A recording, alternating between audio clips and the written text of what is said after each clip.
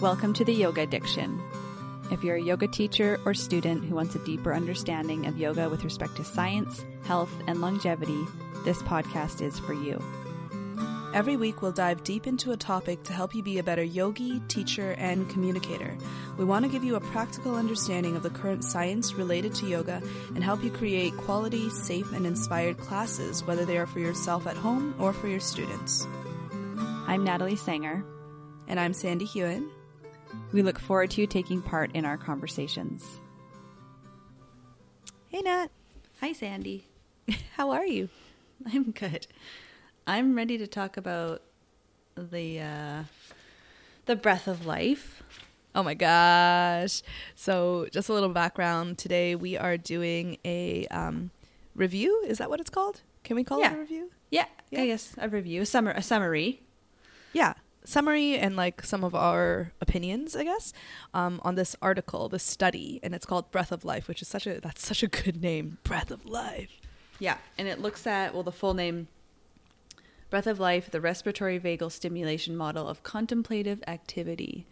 And if that went totally over your head, it's how respiration or modifying or changing your respiration or doing it in a certain way, how you breathe affects the vagal nerve.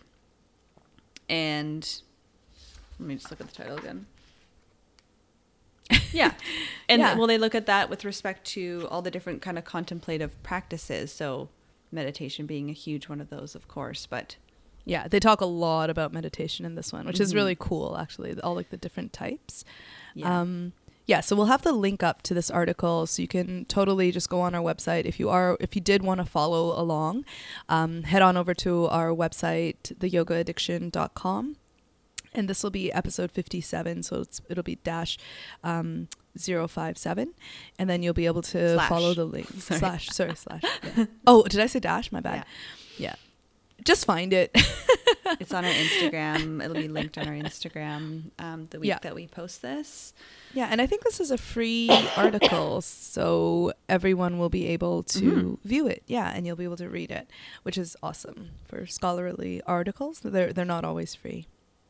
I don't know about you, but when I was reading this, it gives such a huge background. Like I was flipping through and Eric was like, what are you doing? Because I was flipping all the pages. It's 16 pages. It's a lot, so you can break it up. But it gives such a huge background before it actually gets into kind of their more theoretical work of contemplative practices, how the vagus nerve works and directly and indirectly, and how it affects inflammation, cognition, activation of the parasympathetic, etc. It goes in such detail. Like you can just take a small paragraph and it would be a total jewel as a yoga teacher, just to slowly integrate this knowledge and have it for yourself. Yeah. Because we hear so much about, like, this really is applied to the longer exhale compared to your inhale. Yeah. And this is like kind of the answer, like the science behind it. Yeah. So your student asks you why, you can say because of the vagus nerve, or you can, say it more intelligently than I can right now. It's 6:45 in the morning. But there's so much there. There's so much there in this paper. There is. Yeah. And I think one of the things, so we did a full episode on the vagus nerve. So not too much about, like we mentioned the study, but we didn't really dive into it like we're going to today. But the vagus nerve itself, the anatomy, its function, and the polyvagal theory, that stuff is actually super, super important as a yoga teacher. So I definitely think that before you listen through to this episode, go listen to that episode, and you'll learn a little bit about how, firstly, the vagus nerve interacts with all the other systems of your body, like your digestion, including your respiration, but also like your adrenals and some of the other nervous system stuff. So yeah, that's a really good one to listen to first. Yeah, I don't know about you, but when I read this paper, or actually I haven't read the entire thing. I had to jump over some of it because my brain was very full, but it's something I'll be going back to continuously. But I think it had probably the most impact on me compared to like any other piece of literature with respect to wanting to integrate more regularly, either a meditation that is focused on breath awareness, or doing a pranayama practice every single day, which I don't do every single day. I'll tune my awareness to my breath regularly at work when I notice I just need to breathe with more attention. I don't know. There's like a feeling when I take like a couple of deeper breaths. But that's not like sitting for 5 to 10 minutes doing a breath practice on the regular. Yeah. Yeah. So, recently, recently I've been taking this training, but I've signed up for this training, because I really wanted to know about this connection of breath, energy, and mindset, which yoga says is like, oh, this is what we impact. And yet in my yoga teacher training, the energy and the mental aspects of it were sort of touched upon, but never like fully expounded. Like we never got to learn like how the winds of your body can affect your mindset. And I know there's a lot of individual variability. But even the way that like they taught us to sequence a class, it was all about asana, external rotation, internal rotation, what's safe, what's not safe. And that's like total necessary knowledge. But when we as yoga teachers are, saying things like, oh, the body keeps the emotional intelligence and it holds on to things from our past, like, well, let's study that. Let's unpack that, right? Let's actually go like into that, and that's why I decided to take this most recent training that I'm in, and it's just so it's like, yes, it's scratching that itch in my brain, and so when you were saying stuff like breathing and pranayama, like this training is all about it, about creating and curating pranayama and asana retentions of breath, and where you pool the energy, where you pool awareness, and how that corresponds to a psychological state, and an emotional state. Of course, psychosomatic is all connected, right? And so she goes really deep into all of that so that you can sit in meditation just a little bit easier. So awesome. I don't know. Yeah. She doesn't do it online, unfortunately. I'll tell her that she should, because this is like really good information. But yeah, like every morning nowadays, I just do like 5 minutes of a very, very simple asana depending on what the physical body needs. And then I'll do however long I need of a pranayama. And I just sort of like, I'm testing right now about sort of like where my body and brain are at. So if I'm feeling tired, then I'll do this pranayama. If I'm feeling like overly wired, then I'll do another pranayama. And then testing it and seeing how it affects my meditation and my ability to sit and be present and just be.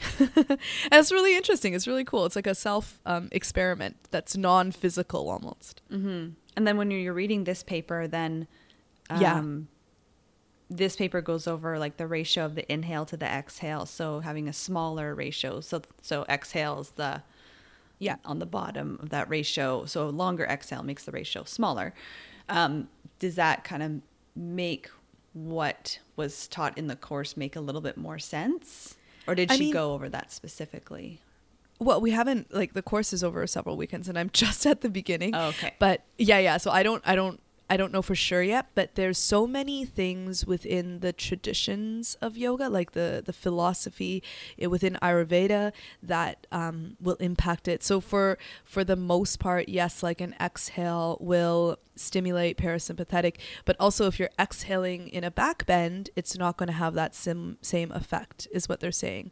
So that's one of the reasons why I love this training, is because she layered on also physical postures, because you're going to exhale within a back bend. So what if I extend my exhale, like I have a short inhale and then a long exhale inside of a back bend? The effects are going to sort of negate one another in a way, if that makes sense. Yeah, I don't know if it would negate necessarily, but I still think an exhale in a back bend would be beneficial for vagal tone. Yes. Instead of just like inhaling the entire time. Yeah, I think it's it really depends which kind of back bend we're talking about, and I would just like to see like her breakdown of the negation of that, because I don't No. maybe I'm saying, yeah, I don't If mean that's like how the science works. total negation, but there's in their philosophy, in this, like, I think she comes from the tantric philosophy, backbends should be energizing. So if you choose to do a backbend practice, she wouldn't emphasize exhales, because they're not negating, they're just not, it's not to your purpose, if that makes sense. Yeah. Yeah, so you might hold an inhale and you might expand an inhale. You might stress the inhale. The exhale, of course, will happen, because you can't just inhale. Especially if you're holding a pose, you can't just inhale into it. But there is a difference in sensation, and I think this is one of those things where it's like every human has to be their own subject. You know, you have to test it on your own body, and I don't know if science will ever come up with, you know, a definitive way of saying, yeah, inhales in a backbend will really stimulate you, just because there's so much human variety out there. There's so much human variation. So I don't know if there's a point. Well, the one thing that I would say before we actually get into this paper, they talk about in here the rate of your breath. So slowing your breath in general.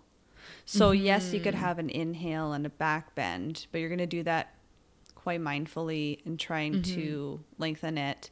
And then there will be an exhale after. You're not going into that back bend like, right? Hyperventilating. That's going to be terrible. super stimulating. Of course, the pose and its nature is stimulating because of the amount of work it takes. No, depending on like if you're in the bridge, your arms are, or rather full wheel or something like that if your arms are involved. But yeah, they are generally more stimulating or energizing postures. But I think you can still work the vagal tone and the parasympathetic in any posture by having your attention on your breath. Period. Yeah, I think the article even goes so far as to say, like, they're not sure how much we need that exhale elongation, because as soon as you bring awareness to the breath, generally everyone's breath slows down. Yeah, I think they even like acknowledged that within this article. So it might just even be like, you don't even need to go that far. It might just be like breath awareness. It automatically slows down, and then you have all these wonderful vagal tone effects. I'll add to that in a second, but let's just start from the top before we dig too deep. So the paper generally looks at all of these different contemplative practices, which all of them do incorporate some aspect of attention to breath or changing the way you breathe. I think all of them have like a slower breath rate at the very least. And they come up with a model of how your nervous system, how your vagus nerve is stimulated and working with your body directly and indirectly. So some of it is you are choosing to breathe in a different way, and that stimulates your vagus nerve in a different way, being a slower breath rate and usually longer exhalation. And then that will stimulate your vagus nerve to activate the parasympathetic. There's also a bunch of other kind of downstream effects, such as the reduction of inflammation and increased cognition. And then there's some other kind of biofeedback models they have. They have 4 different models. I'm not going to go into all of them, where I think it's like just by breathing into your belly, or it's like how your body is kind of feeling that you have expanded your ribs and your belly, and it's taking that information and saying, oh, this is a relaxed state. And then it kind of biofeedbacks to activate the vagus nerve, which is going to, or stimulate the vagus nerve, which is going to activate you more into parasympathetic. So it's not even like the fact that you were breathing in a certain way. It's actually like looking at kind of like your proprioception and like your muscle contraction and stuff like that. It's very, very cool. Yeah, I think so. They mentioned it as like a bottom up, but also top down, because of course you controlling your breathing, that's your brain telling your breath to do a certain thing. That's the top down. That's the brain going down into your lungs, going through the vagus nerve into the rest of your body. But the body doesn't, it feeds the other way, is what you're saying, right? It goes back upwards too. Yeah. So they were saying, like, especially through the belly diaphragmatic kind of abdominal breathing, which is what the one that they were looking at. There are nerves that feed back into the vagus nerve and tell the vagus nerve that, yeah, we're safe. You don't have to, like, you can activate now because we don't need the other system. So turn on. And then the vagus nerve is like, oh, cool. Okay, cool. I'm going to turn on. I'm going to continue to breathe through my belly. I'm going to continue to naturally elongate the exhale. And it will actually inhibit the sympathetic nervous system. It'll tell the sympathetic nervous system that, like, calm down. I got this. It's my turn now. You just chill. Exactly. It talks about, when your sensory system is kind of, sensing your belly is like breathing, slowly expanding, your ribs are expanding, they kind of pocket it, or I don't know, put it in a little bucket of safety. So your body is feeling a safe posture, or I would just say a posture. So that can kind of work really well for those who teach restorative yoga. That's a nice little nugget. And for teachers to recognize that it's not just the movement of your ribs in your belly. Some people lying on their back have a lot of vulnerability, and that's actually fairly normal to have your organs exposed. And it takes some time to feel like naturally safe there, and that's why putting a blanket over your belly is a really nice practice, right? So it's not just like breathing, but it is this feeling, this just really deep intuitive feeling of safety that works in this feedback to activate the parasympathetic. So you literally do need to feel safe to feel calm. That's the science of that. Yeah, I love that. And also, like, child's pose with all the modifications, like if you put the bolster underneath the belly, something for the head to rest against, and the arms are supported in it, that's a good one, because there's that abdominal contact. If you can arrange it right with all the props, there's like abdominal contact, and this, like, it's not, doesn't feel too exposed either. You know, you're not opening up the abdominal contents to be attacked. So for some people that can also feel really safe. But yeah, I think restorative yoga does all of these pretty well. There's always like an understanding that the belly should be covered, right? Is it? Or is that just me? Yeah, well, it doesn't have to be covered, but it might be something that makes people feel more safe. And just to be aware that if you're lying in Shavasana, if you have students who are practicing, newer students, really got a throat thing. Nice. And they might, or maybe it's something you say in the beginning of your class, because I've met teachers who said, I practiced for 2 years and Shavasana on my back felt terrible, like I was not relaxed. And maybe if there was that invitation in class, and I know a lot of teachers do it, but if you don't do it, just to acknowledge this, if this doesn't feel safe for you, put yourself in a position that feels safe. That might be lying on your stomach. That might be a child's pose. That might be seated. You want this last 5 to 10 minutes, 15 if you're lucky, to be a position that feels safe for you. And that is what's going to stimulate the vagus nerve, activate the parasympathetic, and that's what we want to do. And I like an opening Shavasana too, to set the tone, so that that's I often start classes on the back, with either the knees bent or something over the belly, if there are blankets, just to drape over the belly, because then it's like, from here on, like this, you sort of associate the space, this time is going to be a safe time, safe spaces. It's nice. It's nice to start that way. If you have the time, of course, in your class. I think it's pretty important to set the beginning of class, even if it's an hour class. I used to do 2 minutes. 2 minutes seated. When I did corporates, we didn't have a lot of props and it wasn't very comfortable.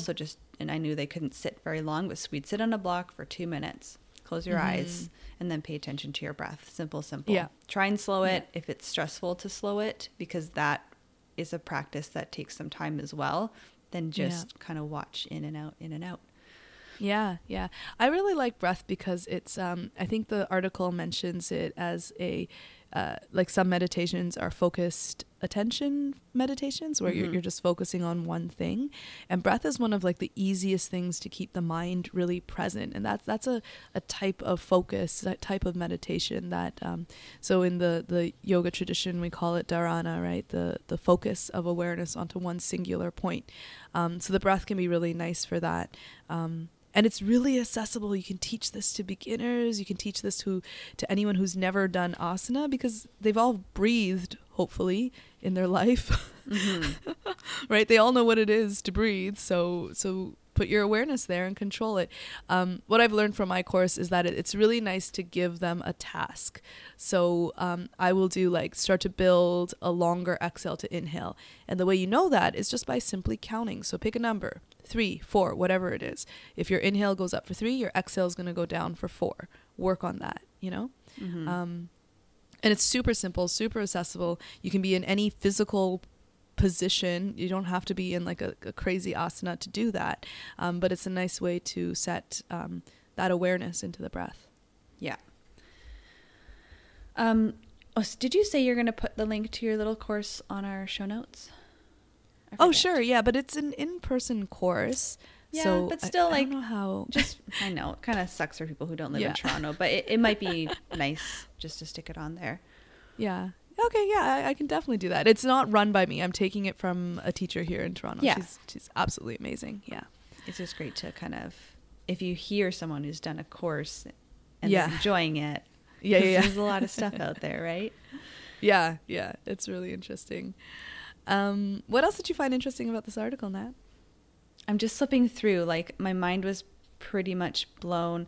I think learning about like that direct link to reducing inflammation, which you think about the stress response and inflammation, and there's so many ways inflammation is created in our body. Yeah. It is a full body, a physical response to stress. The stressor can be so many things. It can literally like be your thoughts. It can be your mindset. It can be a environmental toxin. It can be a food that your body can't process properly. So many things, chemicals, pollution, chlorine, like so many things, right? Yeah. But whatever it is, even if sometimes it takes so long to figure out why inflammation is being caused, you can have a physiological effect on it by having a practice where you just pay attention to your breath and maybe slow the rate of your breath, and maybe even from there slow the exhalation compared to the inhalation. Exactly. Right? And the regularity that you do this, and it doesn't have to mean, it's not like, oh, you have to do it every single day, and if you break a day, then it's broken. Like, you suck. That's kind of just give up from there. The one thing about yoga and meditation that really bothers me is this, that people preaching that like you have to do it every day. I think that comes from a place of love, of course, people wanting others to do self-care practices regularly, but it can create some fear-based habits of like, if I don't do it, then I'm going to break, right? Yeah, and it's stressful. It's stressful if you know that you have to. Damn it. So I think it's really like, take this as this information and empower yourself to, when you know you're in a more stressful situation, and that's usually when you don't want to practice self-care because you're just going to do the things that stop the stress. Yes, exactly. So you can really fully understand like how important or how beneficial it is just to take like 5 minutes of sitting quietly. You might lay on your belly on the ground and just turn your head to the side. And you might lay on your back and put a bolster on your knees, or slide up against your couch. I'm looking at my couch right now.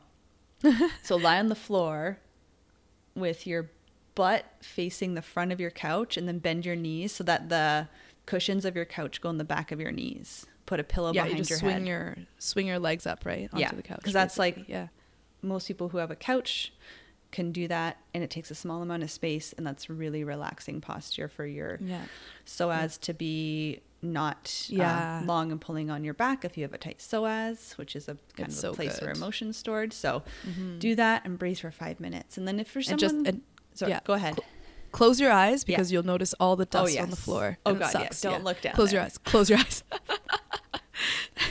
You just want to look straight up. Close your eyes. This stuff is really important. It really impacted me, because I will go to a yoga class and I don't know, I'll be aware of my breath, but recently, I think ever since I moved, ever since we did our renovation really, which was like now coming close to a year, I haven't gotten into a habit of really having a meditation practice or a breath awareness practice. And even when I did meditate, the style I was doing for myself was, I'm definitely beneficial, building gray matter in my brain and all this good stuff, helpful for cognition. But I wasn't really putting my attention on my breath. I'd put it more on my thoughts.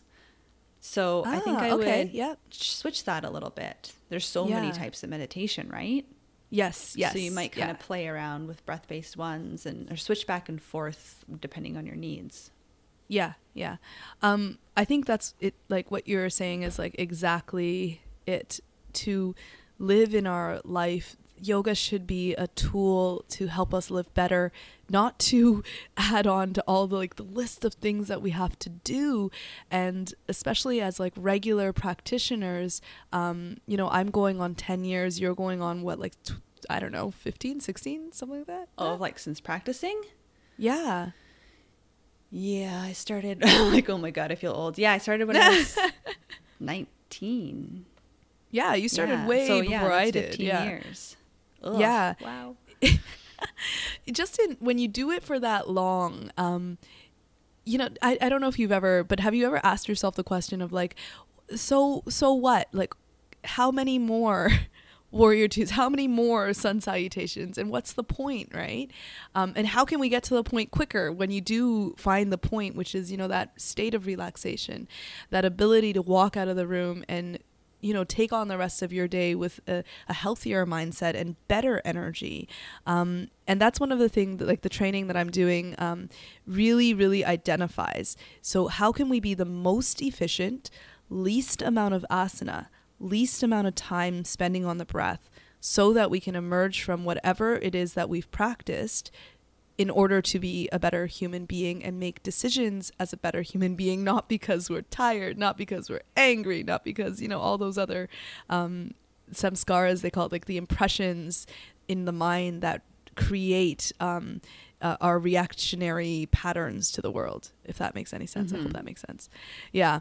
I know you've studied this before, but if this is totally new to you, yoga doesn't have to be an hour. It can be, this morning I did maybe 15 minutes and then I sat for meditation for 15 minutes. That's 30 minutes. And I bet I could have done without some of the things I did with the physical movement, because I felt great, I could have probably spent a little less time stretching my hamstrings, probably a little less time twisting, and it still would have been wonderfully effective.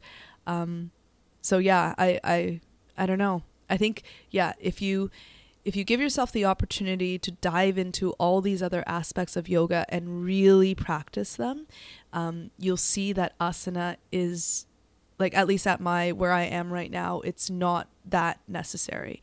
It's necessary to of course, stretch and release tension. And, when you can identify where you're physically holding it, of course it is.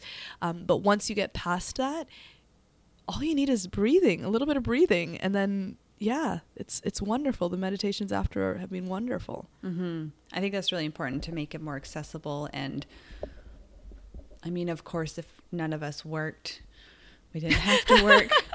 We could do an hour and a half of asana and then however much meditation and pranayama that fills your soul up, as long as it feels good for your body. But the the real thing is that we have other things to do.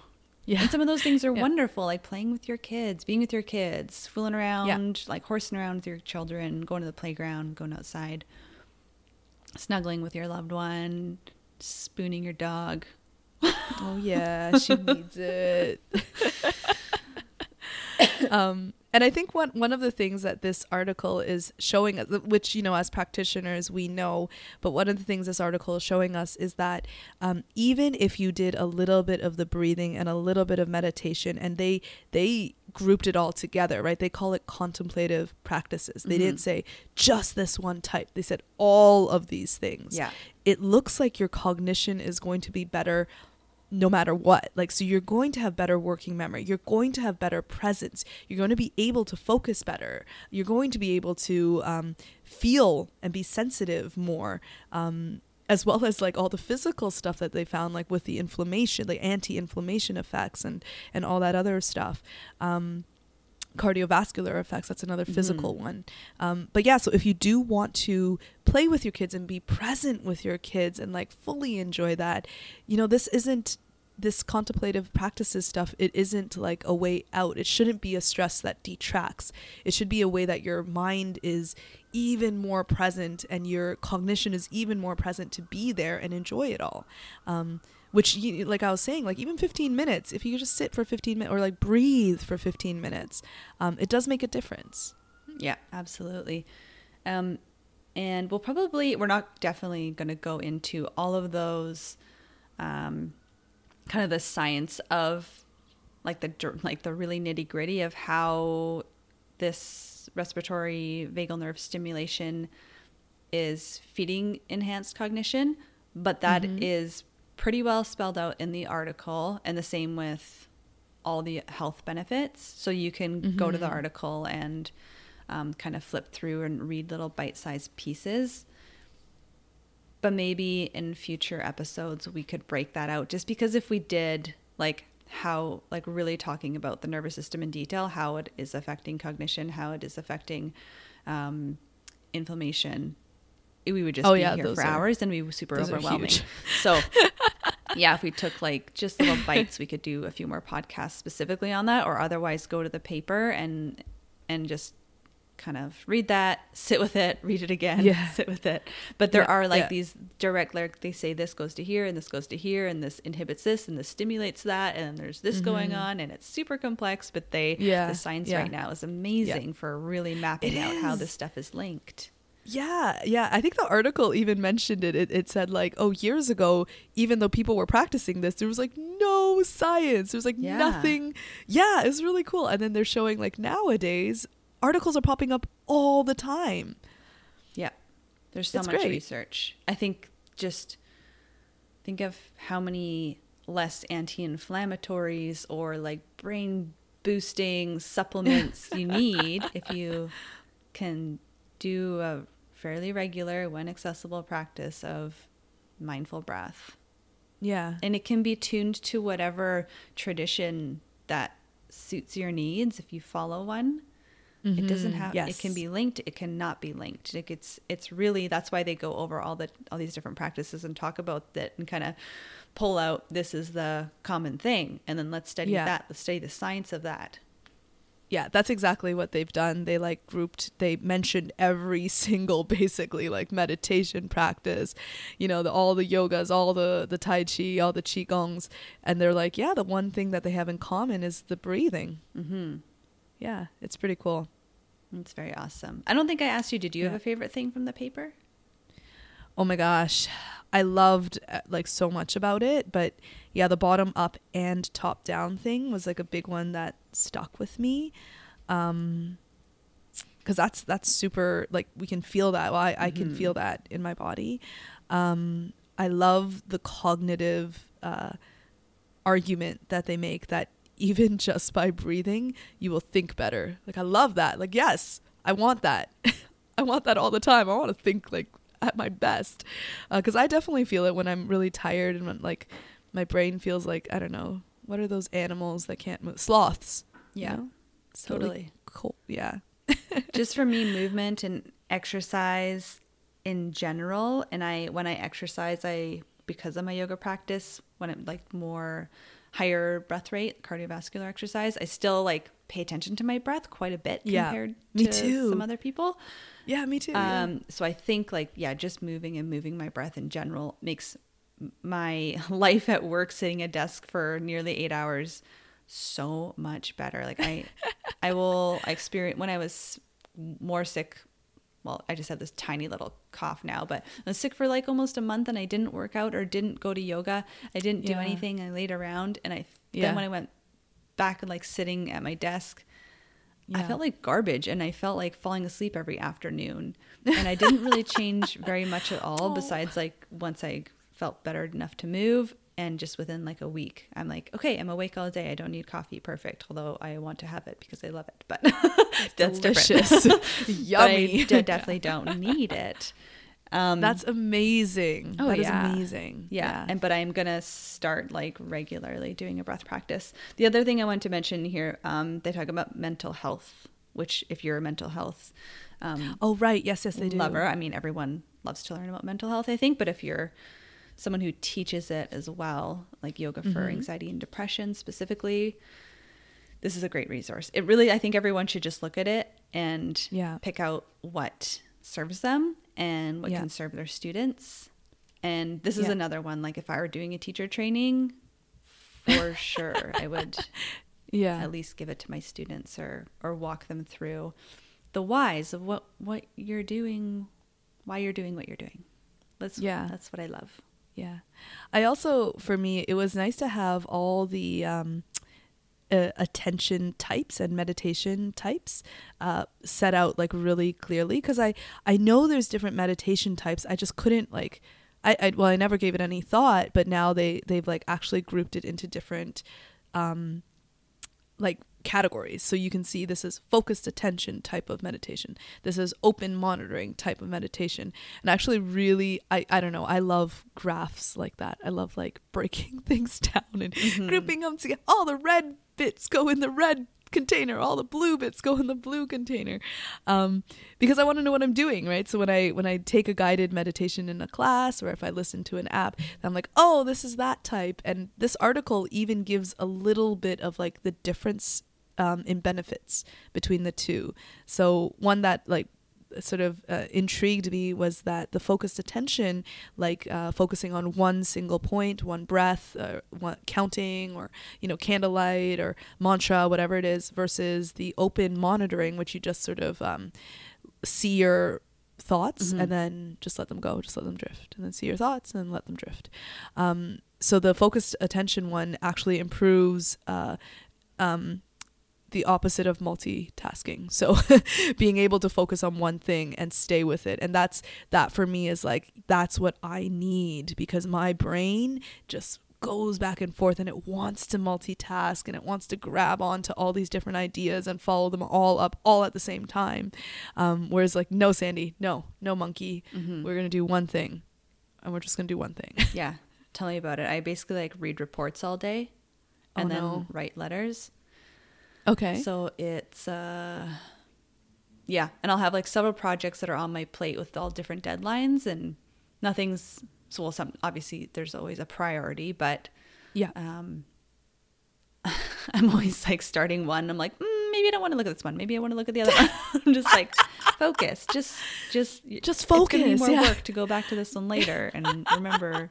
Yeah, exactly. Settle down. But it's hard. It takes work. A lot of work right now for me. So that's another reason I want to get into this regularly. Yeah. So I think I'll link up the meditation I'm doing, which is a focused attention meditation. And it has, I notice, I can stick with one task better. I notice when I don't want to do the task anymore, and then I just like, okay, no. And then I go back. So it is helping. I do notice a difference. So I'll link that up. It's called the Isha Kriya, and it's absolutely free. But I would say do it by yourself, because there's chanting in it, which is really nice. I like the chanting, but it might be strange if your husband is around being like, what the hell is that noise? It's like, or maybe he wants to do it with you. You never know. Yeah. Yeah. Paul did it with me and he loved it. He said it was really, really good. He Cool. felt really good afterwards. Yeah, it does feel nice Yeah. afterwards. Yeah. So I'll link that up for everyone, including you, Nat. Maybe you'll like it. And I think like the chanting also stimulates the vagus nerve. Ah, yeah. Like in our previous episode. Yeah. Yeah. What was it that it stimulates again? Well, just because like the vibration in your throat and the vagus nerve kind of goes through that area. I don't know if I nailed that or not, but that's what that's what I get out of it. No, that's exactly it. Yeah. I think last time you were saying that the vagus nerve monitors your tone of voice. Yeah, I think so. Yeah. So yeah, chanting can be, again, bottom up rather than top down. Totally. Like, I'm going to speak, but also when I speak, how does it come out? And how does that go back up into my brain? Yeah. So that's like the top down, bottom up is what you would call a positive feedback loop. So like you make something happen and then your body's sensing that thing happen and feeding back into the stimulation of the vagus nerve. So vagus nerve says like, relax your breath, like breathe more slowly. And then your body's feeling the slower breath. And then it's saying, okay, a slower breath means we should relax more. Yeah. If that doesn't make sense to you before. And it can happen through more ways than the breath, but the breath is kind of the one we're focusing on. Yeah.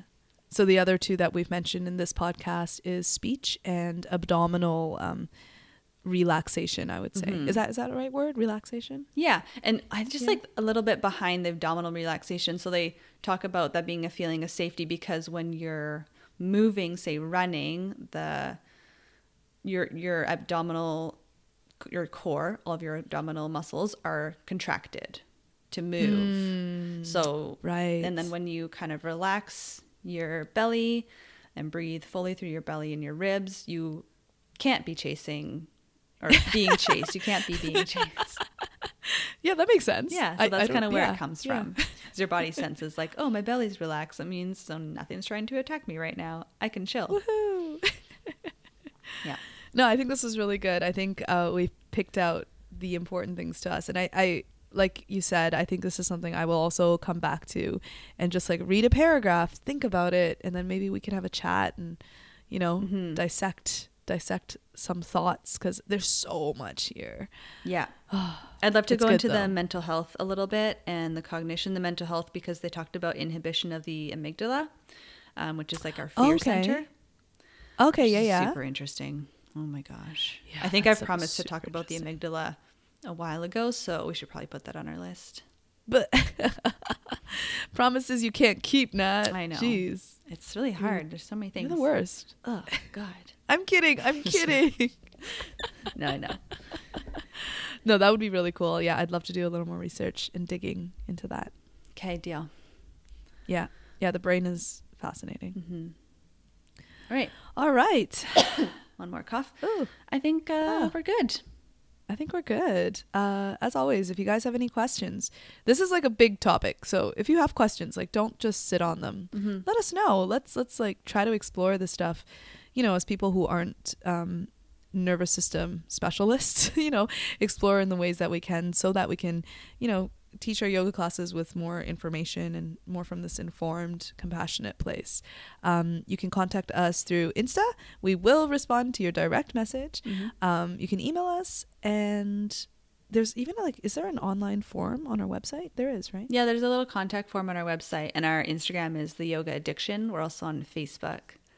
So Yeah. Facebook, whatever, / The Yoga Addiction. I think it's a slash. I don't know. I should link in the. I actually never link Facebook in our show notes, but I should link the Facebook page as well. Oh, true. Yeah. So yeah, the links are okay. in our show notes. We'll link it this time. Thank you. All right. Have a great day, everyone, and we'll talk to you soon. Okay, bye-bye.